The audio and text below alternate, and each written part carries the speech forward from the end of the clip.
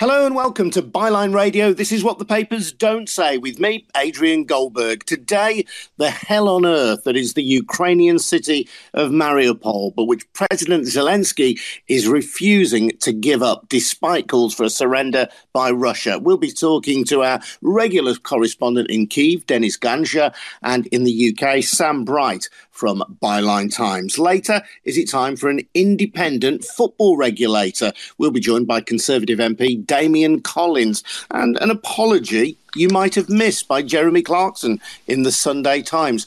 Author Alex Renton, who has written about his own family's historical involvement in the slave trade, took Clarkson to task for a form of slavery denialism and succeeded in eventually getting the Sunday Times to say sorry. We'll have the full story a little bit later on. Before we get cracking, though, just a reminder that Byline Radio is part of Byline Times. We're funded by ordinary people like you. There's no oligarch behind us, no wealthy proprietor pulling the strings or corporate interest telling us what to say. It's ordinary subscribers to the Byline Times, people like you, who make it all possible. So if you can afford to, please head over to our website, bylinetimes.com, and take out a subscription to the Byline Times. You'll get a fantastic monthly newspaper.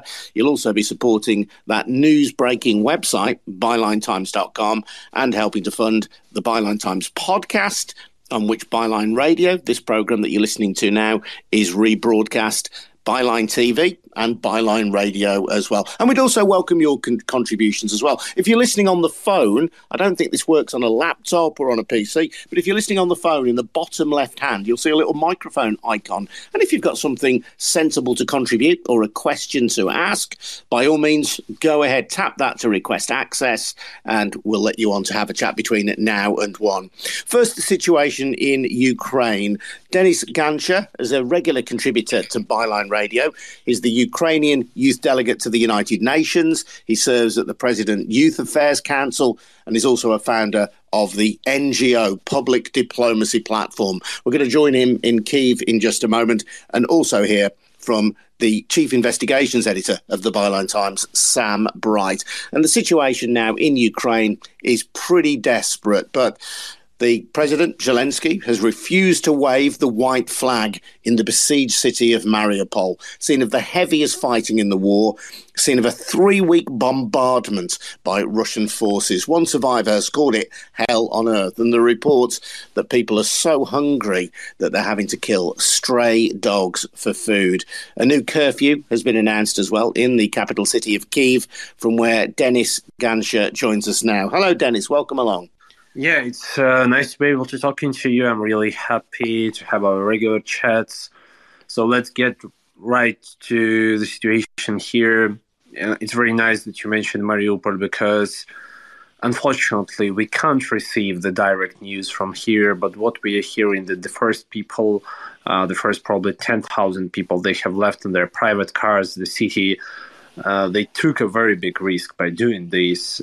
And the situation there, it's such a catastrophe that you can't even imagine this, because what Russians are doing there to the Russian-speaking people, because Mariupol is probably it was really at some point before the full-scale war, the city which opposed joining EU and NATO, one of the most in the country. So it was at some point rather pro-Russian, but still you see what they're doing to the city. That's really interesting, Denis, and that's an insight that I wasn't aware of listening to mainstream broadcasts here in the UK. So Russia claims effectively that Russians and Ukrainians are one people. Obviously, that is strenuously denied by the Ukrainians and President Zelensky and people like you. But they have actually targeted then a city that would be one of the most pro-Russian in the country. You know, the thing which I really understood during these 3 weeks of war, that there is one narrative that Western media is saying the wrong way, that Ukrainians are fighting for the right to be in the democratic world. But the thing is that we have been together with you for centuries. Because back in the history of the Kiev Rus, the first state established on the territory of Ukraine, and the state which really created Moscow, which probably one of the biggest geopolitical mistakes in the history at all. But the thing is that we were then fighting together with European kings. During the Cossack state, which was back in 17th century, Ukrainian Cossacks were fighting together with Europeans. And the first constitution, the first democratic constitution, was created in Ukraine. And this is what is really the problem, that many Western media are saying to us that you are fighting right now for your right. No. We have been there with you for many years. It's just Russian propaganda worked so well that it made people all around the world think that we are one nation or one country. And Mariupol is strategically very important, isn't it, for Russia? Because if it could force the surrender of the city, it would create a corridor between these regions of Donetsk and Luhansk, which Russia invaded back in 2014. That's why they're aiming at this particular city. Not really between Donetsk and Luhansk. It's they want to create a corridor between Crimea and so-called Donetsk, the People Republic, or how they call it, this terrorist state. It's just for them. What they're probably trying to achieve, of course, is to seize some territory so that they have some arguments on the negotiations which they are trying to do with us. But what you're seeing, people, whenever it is an occupied city or it is still controlled by Ukrainian army, people do not agree to this. Because what I'm hearing even from my relatives who are now staying in Kharkiv region and some cities which are near the border, they're occupied, Russians offered there to have Russian passports to Ukrainian people. And there was nearly no one who accepted this invitation, because everybody now see the truth. Even those people who supported the Russian narratives for 8 years, even the pro-Russian parties in Ukraine, the people there, the MPs from there, the regional deputies, city deputies, they are leading those parties right now. The Russians said that if people in Mariupol laid down their arms, they would promise safe passage out of the city, effectively calling on the people of Mariupol to surrender. But the people of Mariupol did not surrender despite these horrendous conditions. Why was that? Because, how can you trust someone who, first of all, destroyed 90% of the city? Believe me, I have been to Mariupol for several times, and this city, despite being so close to the war front with the Russian proxy states which were established in Donetsk and Luhansk, it was so beautiful, so innovative. It was really, they even had some things which were the best in Ukraine. And the year before the war, they were proclaimed the cultural capital of Ukraine. And now the Russians destroyed the 90% of the city. And then for 3 weeks, they have not allowed the humanitarian support to come to the city so that people have enough food, enough water, enough drugs. How can you trust them? It's even like, how can you trust a person who first raped your wife and then asking you to something like, you can't do this. It's just... people have seen the real face of Russia. The whole world have seen the real face of Russia. It's a terrorist state, and you cannot trust it. And you are originally from the east. I know, Denis, you've retreated at the current time to the outskirts of Kyiv, but there's been a significant bombardment of Kyiv. The city is still holding firm, but as we understand it, a new curfew has been announced in Kyiv. Yeah, I really cannot comment on this because this is done for some war tactics. But believe me, the last curfew, it has its results because we have an issue here that there are a lot of Russian paid people who are coming to the cities. They're bring in the weapons in humanitarian trucks. So they try to do some terrorist attacks, so break something. It's really important that our local authorities are doing this stuff because it's very productive, I would say. So for us to stay one more day in-house, it's okay. Dennis, stay there if you would. I'll come back to you a little later on. And I want to bring in Sam Bright, the investigations editor of the Byline Times. Welcome, Sam. And it's really interesting listening to Dennis and then thinking of the comments made by Boris Johnson at the Conservative Party Spring Conference on Saturday, when he compared Ukrainian defiance in the face of Russia's invasion to the UK's decision to quit the European Union. I have to say, one of the most crass comments I think I've ever heard a politician make. Yeah, exactly. And listening to Dennis, you understand, and listening to all those we've heard on the news in recent weeks, you understand the gravity of the situation in Ukraine. This is literally life and death for millions of people.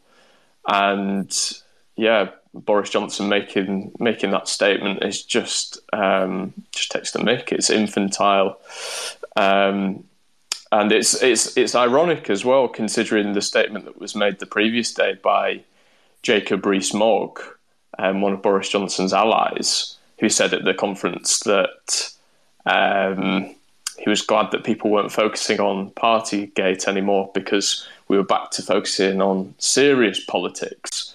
And then Boris Johnson goes and makes a comment about the Ukrainian war, which is anything but serious, which is completely trivializes the whole situation. And I think fundamentally it undermines the reputation of Britain on the global stage as a serious player. And that in itself is something that betrays the very idea of what Brexit was supposed to be about, which was global Britain, which was about us standing as a global superpower again. How has Britain responded, so far as we can tell, Sam, to what some people described as the privatisation of the refugee crisis? Effectively, the government, once it had made its initial visa announcement for Ukrainians who had family members in the UK, it then said beyond that, the next phase would be ordinary people taking it upon themselves to welcome Ukrainian refugees who had no affiliation with this country into the UK. Have we got any up-to-date figures on how many people have accepted that challenge? Very good question, Adrian. I believe as of last week it was 100,000, but you were actually mentioning to me earlier that might have gone up significantly, so I'll probably rely on you on that question. So at least 100,000, which is far better than the government's efforts so far. Yeah, well, the figure that I had heard, and it's anecdotal, was something like 250,000, which, if true, would be astonishingly generous of the British people. I mean, still way below what is needed, and a very different response to other countries, including our neighbour Ireland, who effectively has said to people who are Ukrainian, who are fleeing the war, you can come and stay for 3 months, and I think, in fact, 3 years ultimately, and you simply have to register and you're eligible for work benefits and so on. But at an official level, we haven't been that generous in the UK. But individuals, ordinary householders, choosing to take that responsibility upon themselves, albeit that the government, in fairness, will provide, I think, £350 a month to people who do take in refugees like that. And I think the crucial point is that although that is very good news, and that shows incredible generosity, and lots of people will benefit having fled Ukraine, the execution of that scheme and other government schemes is crucial, because it sounds like a very large figure, and it is a very large figure, but unless those people are moved into households in a timely fashion, which will involve the government quite heavily, then it's not going to be a great benefit. It's not going to be, we're not going to have led the world if those 100,000 households can accommodate Ukrainian refugees in, say, a year's time.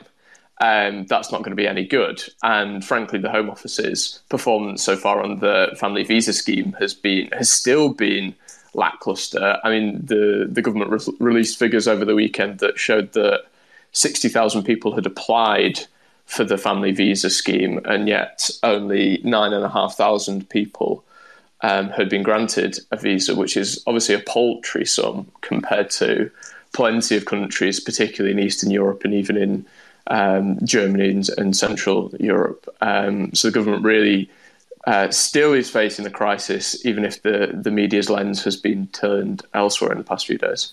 I saw one question on the questionnaire that had to be filled in. I think this was from someone looking to apply for a UK visa, which asked a woman with her child, did she have her husband's permission to leave Ukraine? I mean, when we talk about crassness, that's remarkable. I mean, clearly, if a child is leaving a country under normal circumstances, you might want to make sure that the other parent has given permission. But in these circumstances, it seems insensitive, to say the least.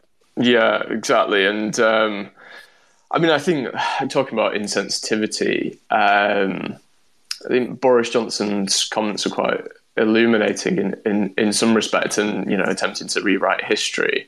If you listen carefully to what he says about comparing Brexit and the Ukraine war, he says that I don't believe for 1 minute that people wanted to leave the European Union because of immigration, because they were hostile towards immigrants. And if that was the case, then why did the Vote Leave campaign talk so much about immigrants?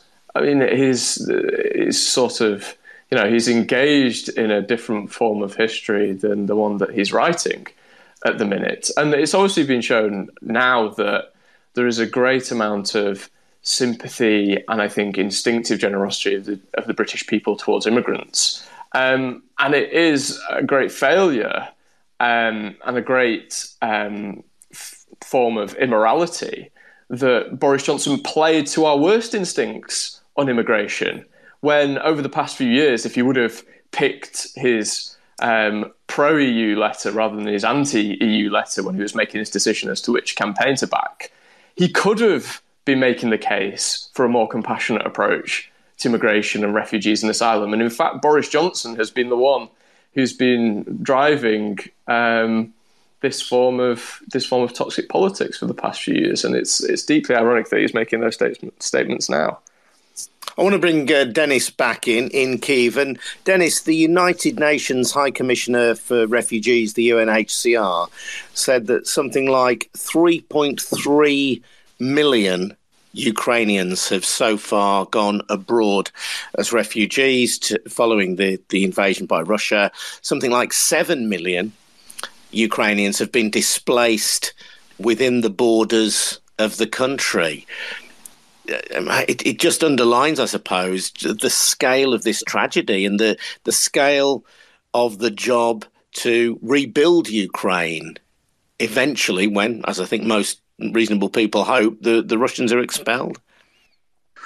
So, of course, it's true information probably, and I do think that, of course, the number is really higher because, I am personally right now an internally displaced person because I left Kharkiv. However, there is one interesting number that no one is really, except for Ukraine, is saying on. More than 200,000 men come back to Ukraine, even if they were living abroad for many years, to join the fight, to join the help. And of course, a lot of those people who have fled, these are mostly women who have gone to Europe to earn some money so as to make sure that their families have enough money, that their husbands, brothers have enough money to stay on here. In case of rebuilding, of course, we do need to understand that all the money that were frozen on the accounts of Russian oligarchs and Russian system, the best idea is, of course, to transfer this money direct to Ukraine, I think, because There is no way that Russia will agree to pay us directly because this is the Putin's regime. They're always lying. But this will be the best option for us. And how has it been in Kyiv over the weekend, Denis? We're aware, obviously, of sporadic bombardments by the Russian invaders. Has it been a city where you've been able to do anything other than shelter? So, we are living from alarm to alarm because, sometimes it's 10 times per day that the officials are announcing that there is a airstrike alarm. So please go to the shelters. But in other cases, you're just able to do your work and you continue doing what you need to do. And most of people risk a lot, believe me, especially our emergency services, our medical system. It's working even under bombardments. And these are the people who have the biggest courage, of course. The Russians are trying to destroy the city, of course, because just today they have destroyed one of the biggest shopping malls in Kyiv, which was built just a year ago. So this is what they're doing. They're just trying to destroy as much as they can so that to ensure that Ukraine will not rise up. But of course we will. Really appreciate you joining us today, Denis. Thank you very much indeed. Really good to hear from you, and our solidarity and support for you. And please stay safe. We'll catch up with you again very soon. Thank you. Thank you.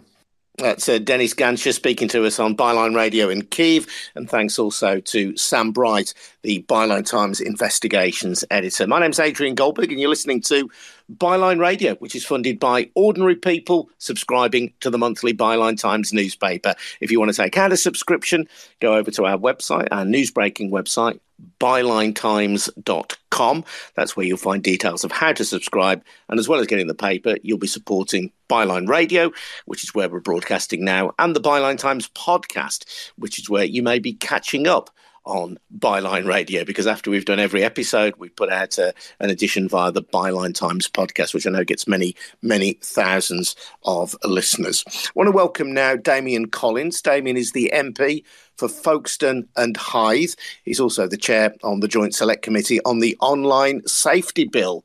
Damian was also a key member for many years of the Department for Culture, Media and Sport Select Committee, and in that role played a very important part in bringing forward the idea of greater football supporter representation.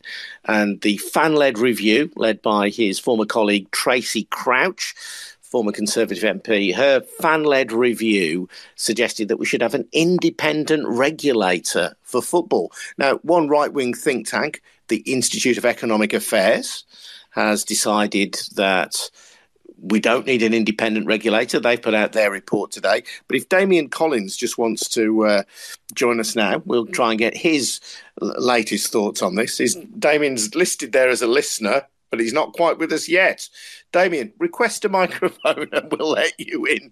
We'll speak to Damian in just a moment. We are a little early for him, in fairness, so we will speak to Damian Collins in just a moment. Sam, you're a football fan. What do you make of the idea of an independent regulator? It's very contentious. Not everybody thinks it's a good idea. And it's not only right-wing think tanks like the Institute of Economic Affairs who think it's a bad idea.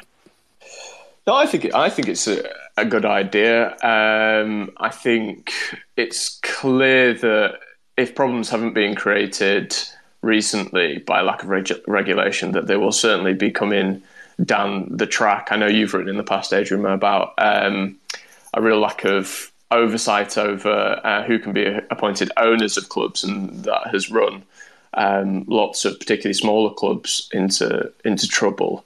And with the onset of the idea of the European Super League, I think there is a genuine and justified concern that football is going to turn into a bit of a Wild West, whereby the clubs with all the spending power and the ownership of oligarchs, which is obviously very topical at the moment, that they will be able to ride roughshod over the smaller clubs and I think violate the principles that football, not necessarily that it was founded on, but that has made football great, so to speak, which is the participation of the fans and making sure it's a democratic game and one that is inclusive of all and doesn't just serve a few elite clubs, really.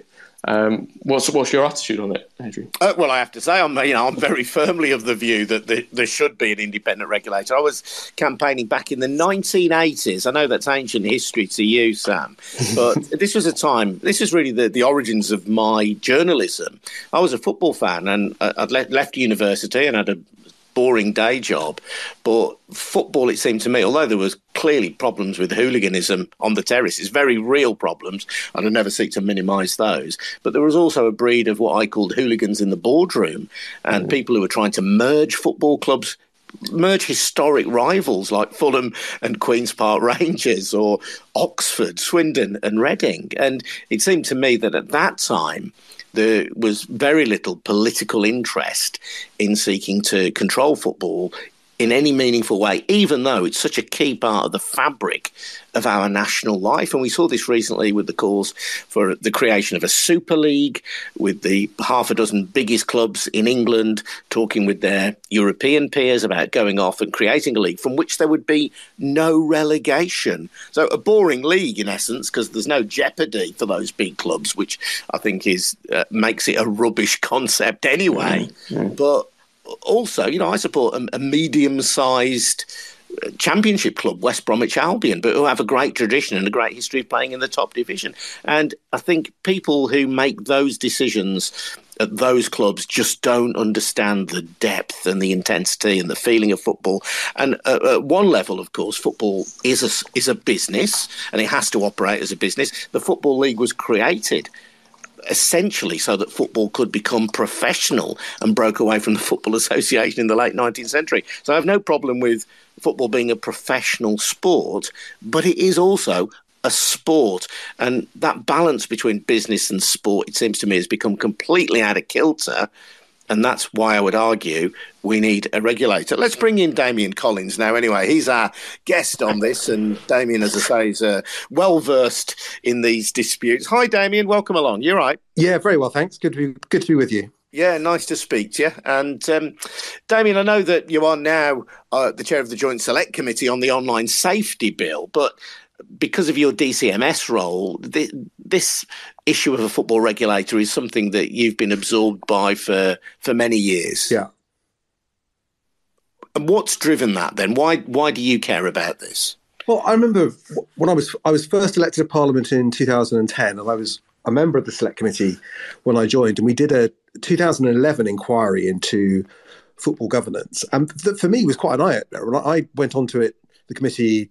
I was a football fan. I had interest in football, but it was a bit of an eye-opener to me of the sorts of problems that exist. Clubs at the time going into great financial difficulties. It was around the time of the Portsmouth in particular nearly went bust. There was a situation at Leeds United where no one knew who the actual club owner was. And over the years, we've seen repeated failures of football clubs, and each time that happens, the fans are left there to pick up the pieces if they can. And they may have concerns about an owner. There's nothing they can do about it. The club isn't trading within the rules of the league, and no one seems to be doing anything about it. And there is a frustration, I think, the fans have, that when things start to go quite badly wrong, no one seems to be able to intervene in time to save the club. And I think that's where the calls for a regulator have come, just to make sure there's some independent body that the club is accountable to, and that makes sure the club is, behaving properly and isn't spending amounts of money that are totally out of control. It's clear who the owner is, where the source of funds comes from, and that things like the name of the club are protected, the relationship between the club and the ground are protected. That basically, that if you own and run a football club, it's a recognition is not like any other business. There will always be good and bad owners, but a bad owner shouldn't fundamentally be able to completely trash the whole club. They should be able to leave it and the club be a going concern and still be able to play in the league and play at the appropriate level. And I think that's where we need a regulator to make sure that these rules are being followed and that the clubs are being run in a sustainable way. And I did refer earlier, by the way, forgive me, Damien, to Tracy Crouch as a former colleague of yours. You still a colleague. She's a former sports minister, but continues as a Conservative MP. So my apologies to her.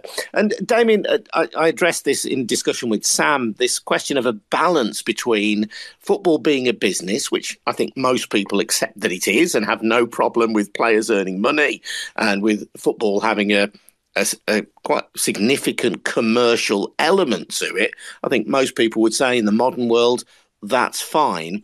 But it is also a sport, and sporting principles surely have to hold sway as well. So that, for example, the idea of clubs being able to protect themselves from relegation just feels unsporting. It may make business sense for them, but it feels fundamentally unsporting. Yeah, absolutely. I mean, I think that we saw the tensions there over the idea of creating the European Super League, the idea of these closed leagues which make the clubs more valuable. But English football has always been about the pyramid, club promotion and relegation, smaller clubs getting the chance to compete at the top, bigger clubs, running the risk of relegation. It's what makes the Premier League so exciting. It's why the world watches it, because there's much better competition between the clubs, and the threat of relegation means, you don't have a situation where for some clubs, it's the second half of the season will be a non-event because they've got no chance of winning anything and no chance of going down either. And this is the sport. Football clubs are not like any other business. And I think this is one of the fundamental errors that the think tank report you mentioned earlier makes, is that we already accept that things that other businesses don't accept. So there are guidelines for how much clubs can spend on players. The restrictions on merging clubs, as you said earlier on. The fact that the clubs can't stop promotion and relegation, that's not a decision the Premier League can make by itself. That they accept collective bargaining and for broadcast money because they make more working together than they would do independently. So there are already lots of things that we've put in place. Someone can't own more than one club, quite rightly, because it might affect competition. So we already accept in sports that protecting the integrity of the competition is a really important part of making the sport successful. And these aren't just like any other business. Well, we'll bring in a caller in a moment, Damien, if you're all right. Yeah. Cush wants to have a chat with us. But the IEA, and incidentally, I should say, I welcome the IEA. I saw this too late, really, to invite them for today's edition of Byline Radio, but I will invite them on for a conversation on another day. Amongst other things, criticising the idea of a football regulator. They say that it will undermine property rights, disincentivise investment, and it gives supporter organisations a veto on club decisions. And it raises the question about the representativeness of these bodies in a globalised football environment where fan bases of large clubs are no longer simply local. Now, at some level, of course, this is true, isn't it? That fan bases, let's say, of the major clubs are certainly international, but I think most people would feel that if you are a supporter of Liverpool based in the UK and you attend matches, at least occasionally at Anfield, that you do have more of a stake in that club than somebody perhaps in Thailand or Hong Kong who may well love that football club but doesn't quite have the same relationship with them. Well, I think that's right. Certainly, I mean, when we talk about, I think really football regulation and needing to make sure clubs are run in a sustainable way, we're often talking less about the big six, who have the biggest global reach, than other sort of more mid-sized clubs who tend to be the ones that get into trouble. And the idea of fan representation would really be through the Supporters Trust. So people who are members of the Supporters Trust, who get the support of other members of the Supporters Trust, could be people that are put forward to be board representatives. But I think the mistake I think the IAA make here is assuming that the job of the regulator is to impose lots of new rules and conditions on the way clubs are run. Largely what the regulator would do is make sure that a lot of the rules we've already created are actually followed. The problem football has is that there are plenty of good rules to promote clubs being run in a sustainable way, but they're not properly enforced. So the Football League, for example, has protocols saying what percentage of a club's income it can spend on players' salaries. Now, the truth is the clubs spend far more than they declare. They try and close the gap with soft loans from their owners for as long as they can afford it. And then you end up in a position like Derby, where the club's gone into administration and may not come out. Now, a situation like that could have been avoided if the league's own financial rules were actually enforced. But they're not rigorously enforced because ultimately it's the league executive, which is gets its authority from the chairman of the clubs. And the chairman of the clubs don't particularly want rigorous real-time financial reporting, which would demonstrate whether they're breaking the rules or not, because that could affect them negatively. And it's the lack of resources, the lack of power of the leagues to run their own rules, which allows clubs to get into difficulty. So I think the regulator's primary job would be to make sure the clubs obey the rules of the competitions they're trading in, that they're supposed to behave and do. And then other things like interfering in decisions. The fan-led review doesn't suggest that the fans should have a veto on which players are bought and sold, but that questions around, the decision to sell the ground or move away from the ground, to play in another city, to change the name of the club, to change the colours the club plays in. Those are all things that the fans should be consulted on and approve. And this sort of happens informally already through the FA Council, but I think this should be formalised. I think there are certain things that an owner takes on when they buy a football club that should be protected. And I think the regulator can do that. Finally, it's on owners, on ownership as well. We often talk about the owners and directors test for football clubs, a fit and proper person test. People have been questioning whether Abramovich would have been able to buy Chelsea if that had been in place. But the truth is there is no such rule. It's talked about a lot, but the football authorities can no more can't stop anyone buying a club if they're free to be a UK company director. And I think we do need a regulator that's got the discretionary power to look at the business record of a new owner and their track record and any offences they may have committed in the past and say, well, actually, we don't want you to be a club owner. We don't think you pass the test. Ofcom has that power with broadcasters. Ofcom can take a licence off a broadcaster or stop someone gaining a licence. But at the moment, there is no such power within football. And the regulator, as set out by Tracy Crouch's report, would have that power. And I think that's a reform most fans would welcome. Let's bring in Kush. Hello, Kush. Welcome along to Byline Radio. How are you doing?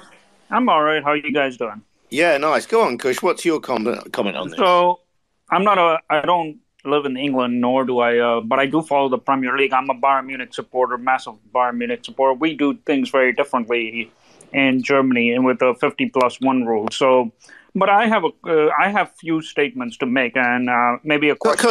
Kush, sorry, let me just interrupt you there then, because there'll be some people listening to this who don't know what the 50+1 rule is.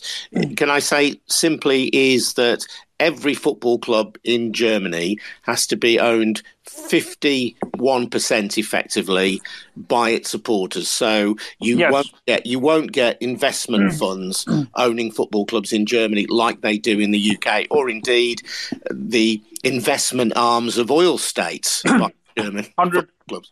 100%. Basically, a club is 51% owned by the fans, which have voting power in the AGMs.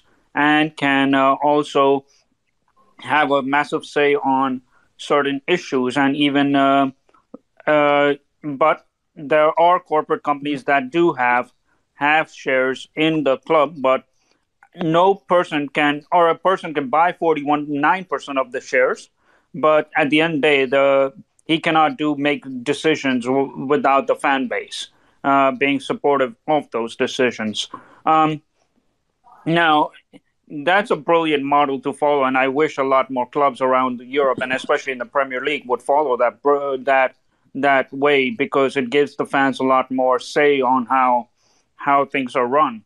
But I've been listening to Damien about some things, and I don't get one thing. It's like we have a lot of issues with Roman Abramovich and the way he has been operating the club and the money that has, where his money has come from. And that's fine, and I understand that. But how is that completely different from the sale of Newcastle to the Saudis, when we know they are probably, to a large extent, worse than the Roman Abramoviches, because they recently executed 81 individuals without trial in Saudi Arabia.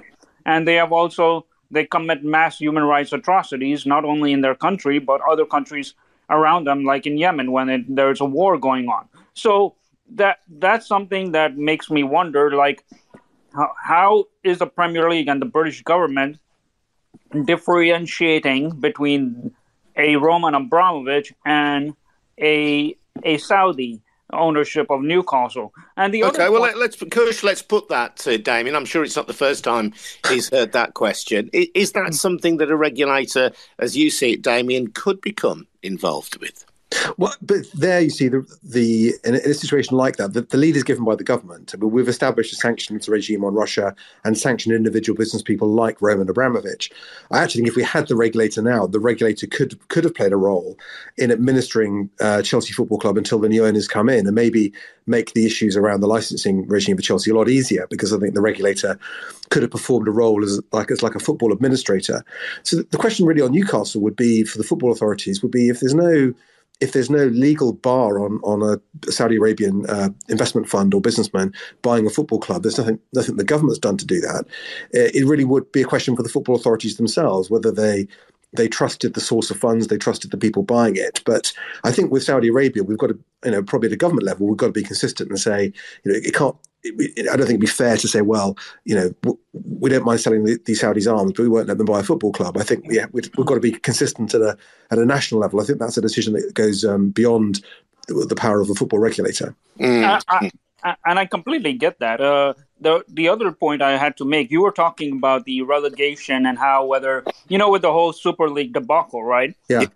We saw that a lot of the clubs were trying to get into a closed league. Yeah. Well, in regards to that, if you look at UEFA and the new Champions League format that's coming out in 2024, that basically states, and I'm not sure if it has completely been adopted yet, but I think it is getting to the point where it will be adopted, is where there is no. So let's say you have the top. Right now, if you're in the top 4, you go into the Champions League.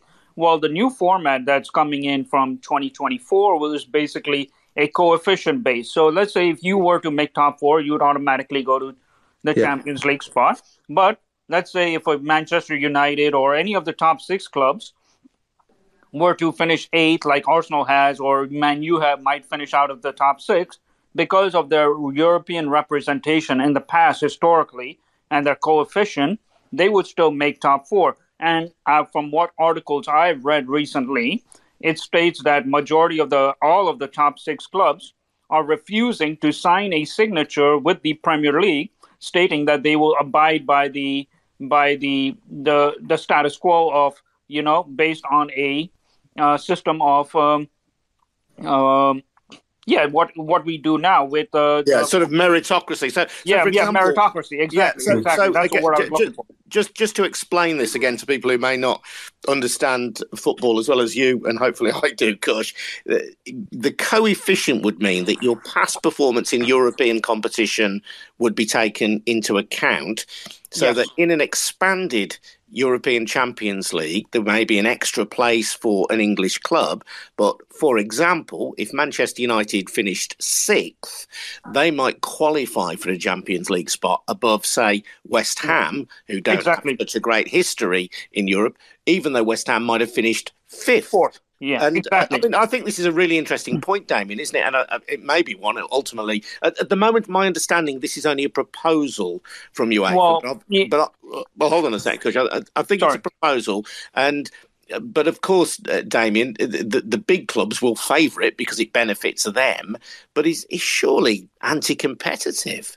I think this is a big problem, and this has been on the agenda for some time now. And there's a bit of a sense that the trade-off for the Super League not going ahead was that the big clubs would achieve what they wanted, which is the guarantee of European football through these rule changes. And if you look at the Champions League now, regardless of the idea of, I was thinking during the Liverpool-Nottingham Forest game yesterday that, when Forest won the European Cup, they beat Malmo in the final. It was impossible to think of a final like that taking place today. But it would also be almost impossible to think of clubs like Steaua Bucharest or Ajax or Feyenoord winning the Champions League, because they play in leagues that are too small, their revenues are too low, and they just cannot compete financially. And I think the European leagues are under huge pressure, because they struggle to compete against the Premier League. And I think we're in this danger that we'll have that European football will become about a relatively small number of clubs, and that great clubs in leagues in other European countries will become very peripheral. And I think that'll be bad for European football, it'll be bad for competition, and will benefit only a handful of clubs. Yeah, can I add on to that? Since I know a lot about football and I do a lot of research on it, of course, as a football fan as well. Damien, you're 100% right on that. And the thing is, the Super League will go on regardless of what. Even though the idea of the Super League has fallen apart due to all the protests and the concerns behind it, but we are still seeing the Super League is still a force to be reckoned with. Because I don't know. Here's a question, because you're an MP. Like in the European Union, there is a law that states no corporate company or corporate organization can have a monopoly, which is clearly right now in the courts of the European court, court, right? Whether UEFA has a monopoly in Europe, in the continent of Europe, right?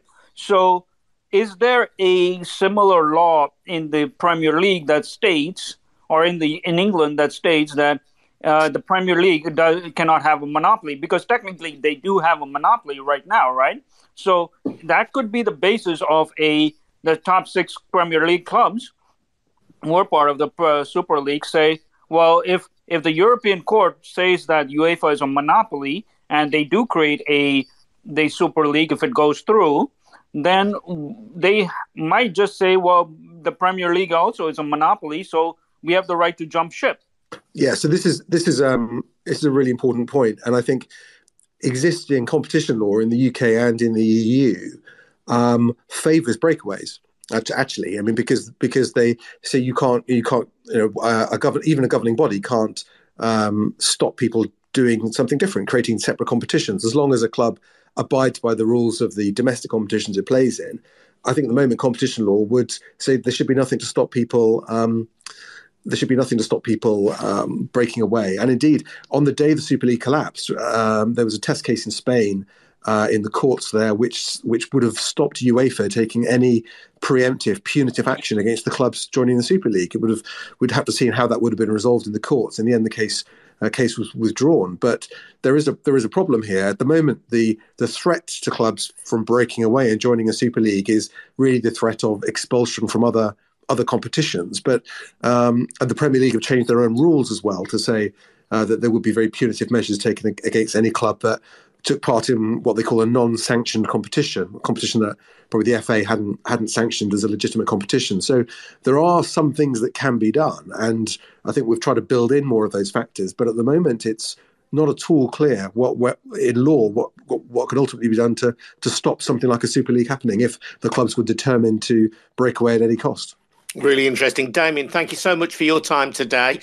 Really good to speak to you as always, and I know you're very passionate about this. One final question for you, Damien. I know there's a lot of fevered expectation about whether Tracy Crouch, whether the government's view ultimately on whether Tracy Crouch's recommendations will become law is going to be announced any time soon. What information have you got?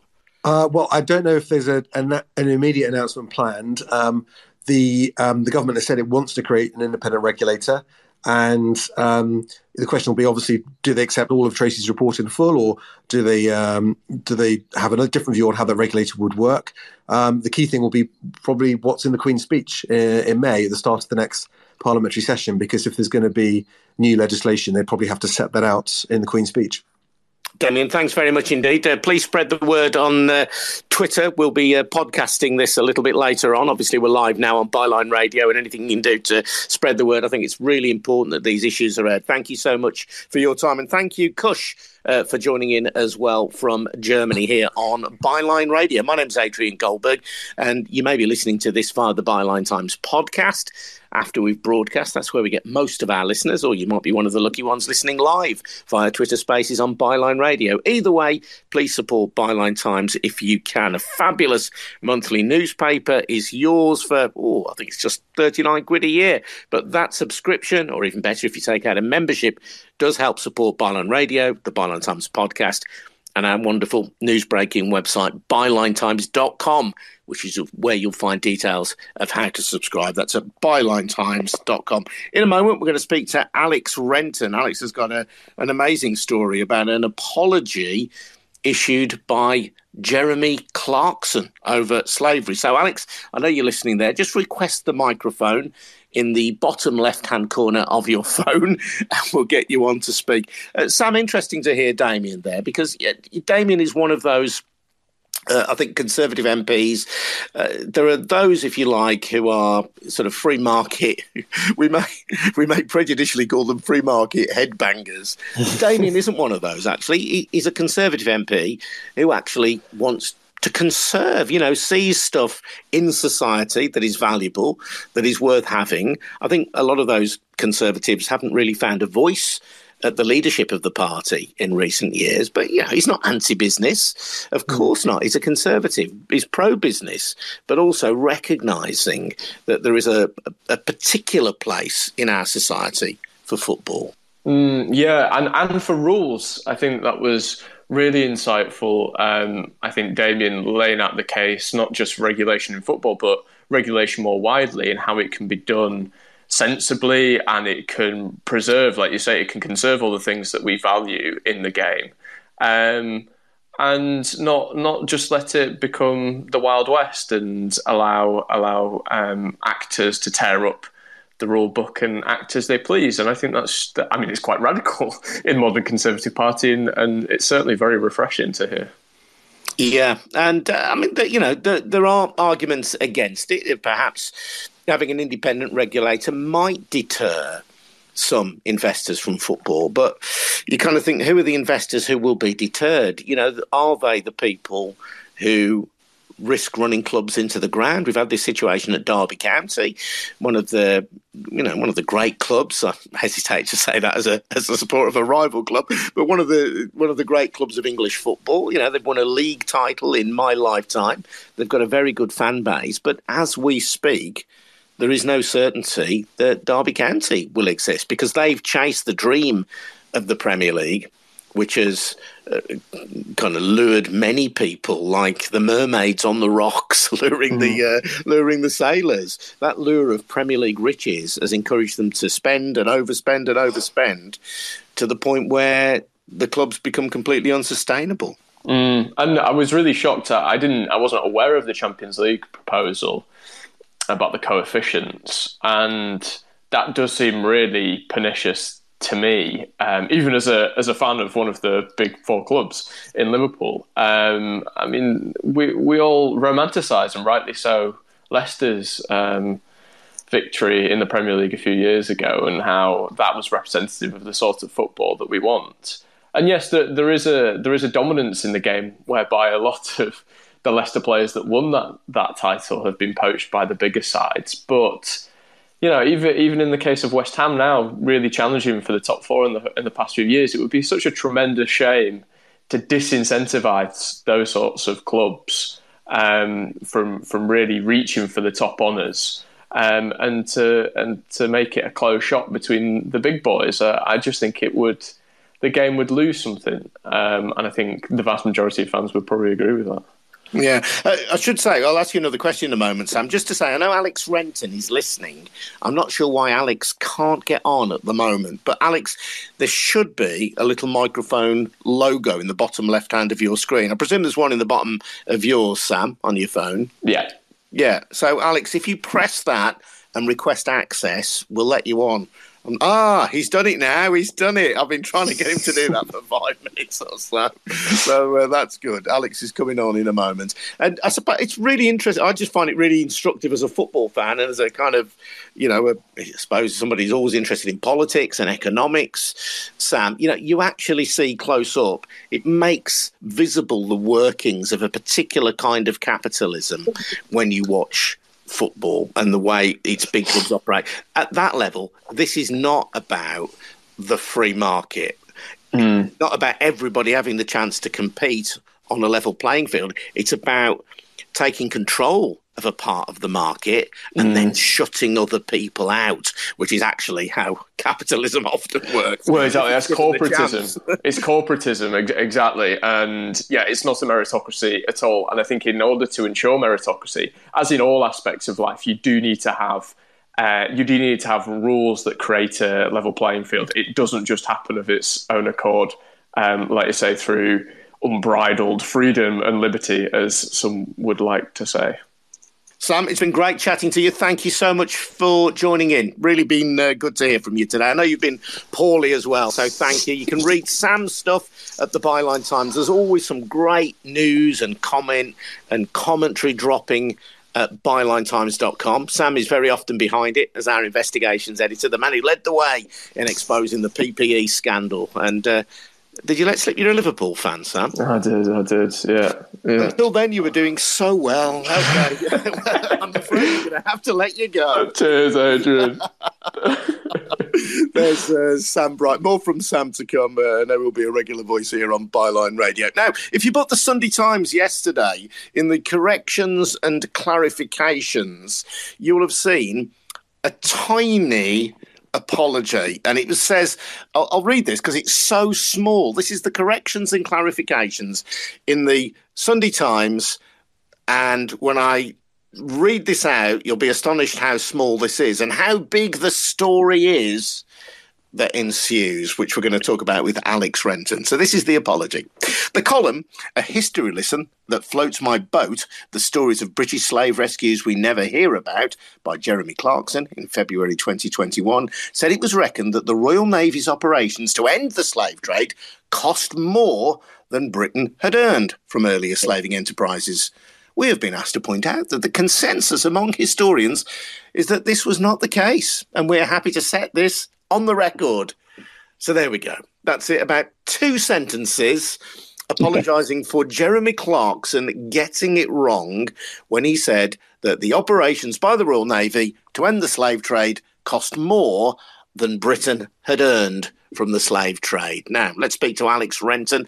Alex is an author. He's written about his own family's historical connection with the slave trade, and he brought that complaint over a year ago to the Sunday Times.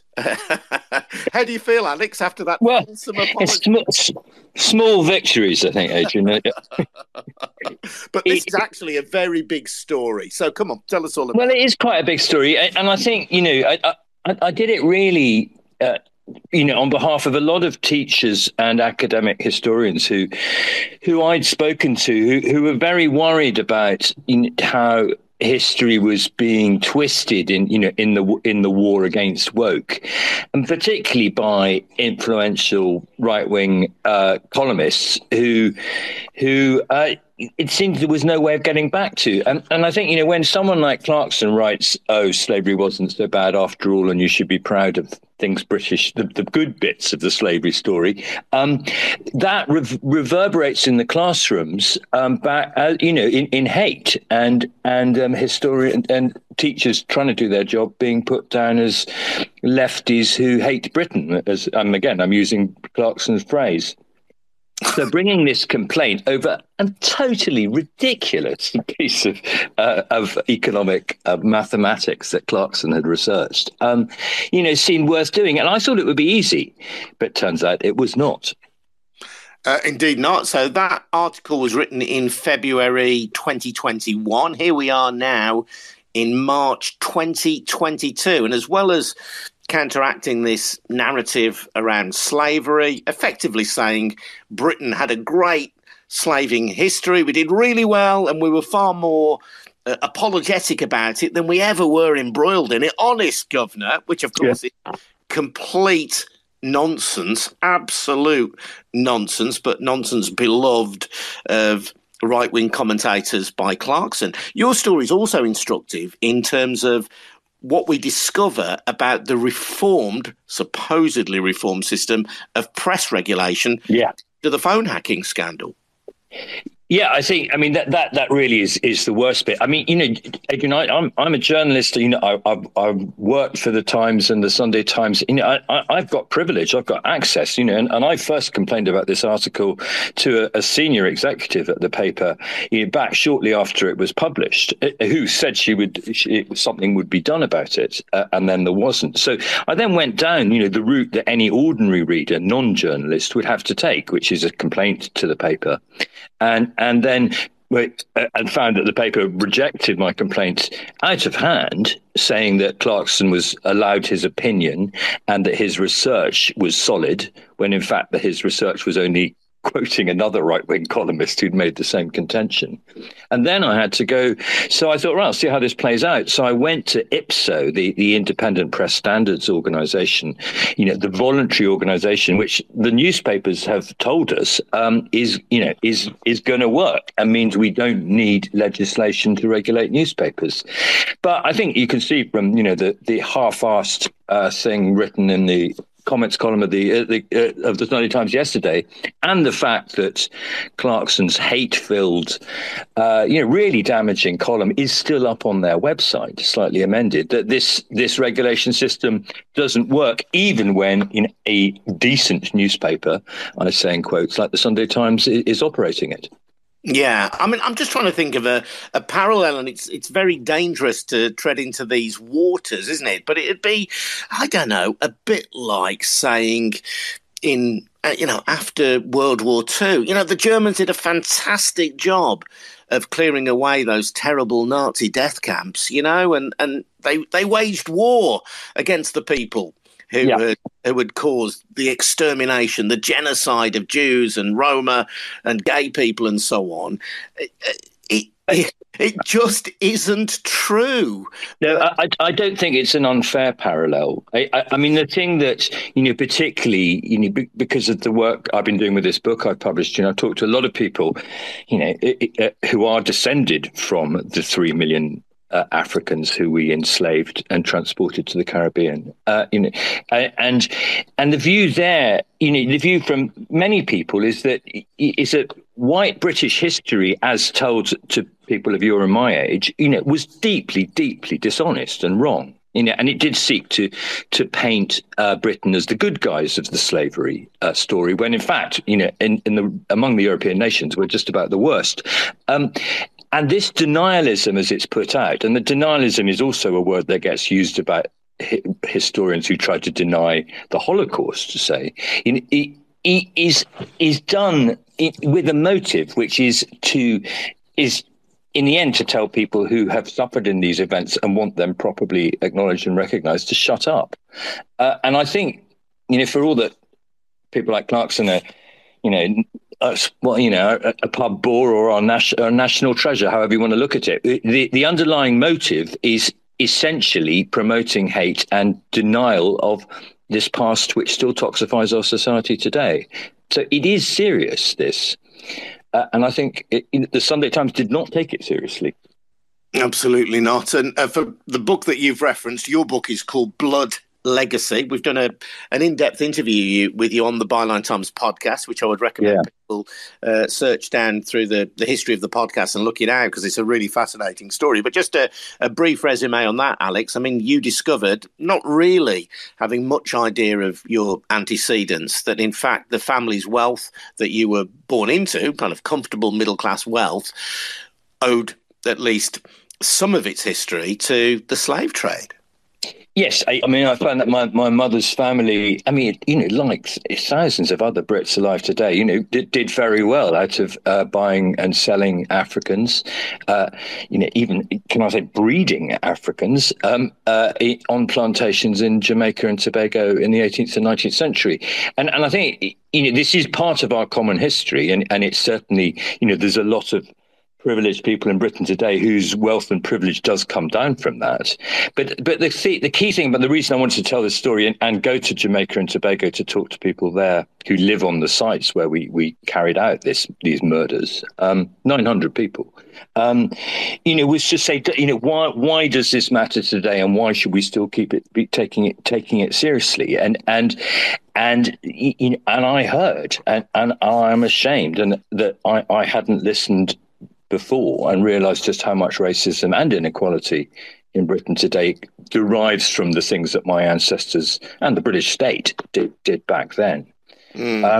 So that's the book. And I think, what it said to me in the end is that, you have to, when people like Clarkson want to excuse or belittle the impact of the 3.5 million people, the 250 years of slavery industry that Britain indulged in, that when they want to say you shouldn't worry about it, and it's lefty Britain haters, I quote him, who are the people talking about it. You need to call it out on behalf of the descendants of the people my ancestors enslaved. Yes. So we, again, to fill in the gaps for people who haven't read this article, Clarkson references the Royal Navy's West Africa Squadron, which was founded in the early 19th century, disbanded in the 1860s. And he says, and again, this is not to be sniffed at, this element of his story, that 2,000 Royal Navy sailors gave their lives whilst capturing 1,600 slave ships and freeing 150,000 slaves. Now, I'm sure you don't have any problem applauding those actions and saying that those were sacrifices that those sailors and their families undertook, but it's the bit below it, isn't it, that's, I think, really offensive, which is where he says muddle-headed lefties really don't like the idea that for nearly 100 years and at vast expense, the country they hate waged easily the most morally just war of all time. Now, I don't know if he'd class you or I as a muddle-headed lefty. It probably would. Yeah, right. But the figures that he quotes, and I say that, I don't seek to kind of disown that history as somebody who is, British by birth. Those people were very brave and did a good thing, but it pales into comparison compared to the enslavement of millions of African people. Yeah, both of these things can be true, that slavery was terrible and appalling and Britain was responsible for an awful lot of it, and that there were then later some decent actions by British sailors. Yeah, absolutely. I know. I think the analogy you drew earlier about other nations clearing up the mess that they made through evil policy, it is quite good. But where this becomes offensive, not least to, I would suggest, people of African and Caribbean origin, is when Clarkson uses this made-up statistic that the Royal Navy spent more money policing the slave trade than Britain ever got from all the slavery industries, which includes the shipbuilding, the sugar, the gun making, over 250 years, plus the selling of 3 million Africans. That's where it's offensive, and we all know that we need a better and more balanced history where we tell it all. Clarkson and I had very expensive, he went to Repton Public School, I went to Eton. We had very expensive educations about this period, which didn't tell us any honest truths at all, especially on the extent of the slavery business and just how much money it made. I don't know why there's a lot of people, white, privileged men of his age, who are absolutely horrified by the notion that the history they were taught as little boys isn't absolutely true, and they will resist and lie to protect that. And we have to get over this. We've got to move on and be honest about our past if we're going to have a better future, it seems to me. Alex's book is called Blood Legacy, Reckoning with a Family's Story of Slavery. And to endorse what you've said, Alex, I've just checked on the Times website, and the article is still there. And yes. the half-arsed apology hasn't been tagged on to the end of it. So you would still go to that article today and read it and not be aware that the newspaper has apologised for its writer's error. That's poor. That is poor, isn't it? And it's not what IPSO, as you said earlier, the new standards body, was set up to do. I'm going to have to go back and make another complaint about it because they clearly haven't done it. And you've got to go, why? Why? Sunday Times, decent, serious, liberal newspaper. It's what's wrong with just giving people facts straight? Blimey, I'm going to have to take a sit down after that suggestion. Listen, great to have you on. Thank you so much for coming on. And do read his book. His book called Blood Legacy is a brilliant and very disturbing, harrowing read at times, but really essential reading, I think, for many people. And I would also say go back and listen to the podcast interview I did with Alex. Yeah, it was great. It was a good conversation. Thanks. It was great. Alex, thank you so much. Really appreciate it. I'm Adrian Goldberg. You've been listening to Byline Radio from the Byline Times. Please take out a subscription if you can. Details at bylinetimes.com. Please spread the word. This episode will be available via podcast a little later on. Please share it with as many people as you can. And I'll see you again tomorrow at noon for more Byline Radio. Thank you. Ta-da!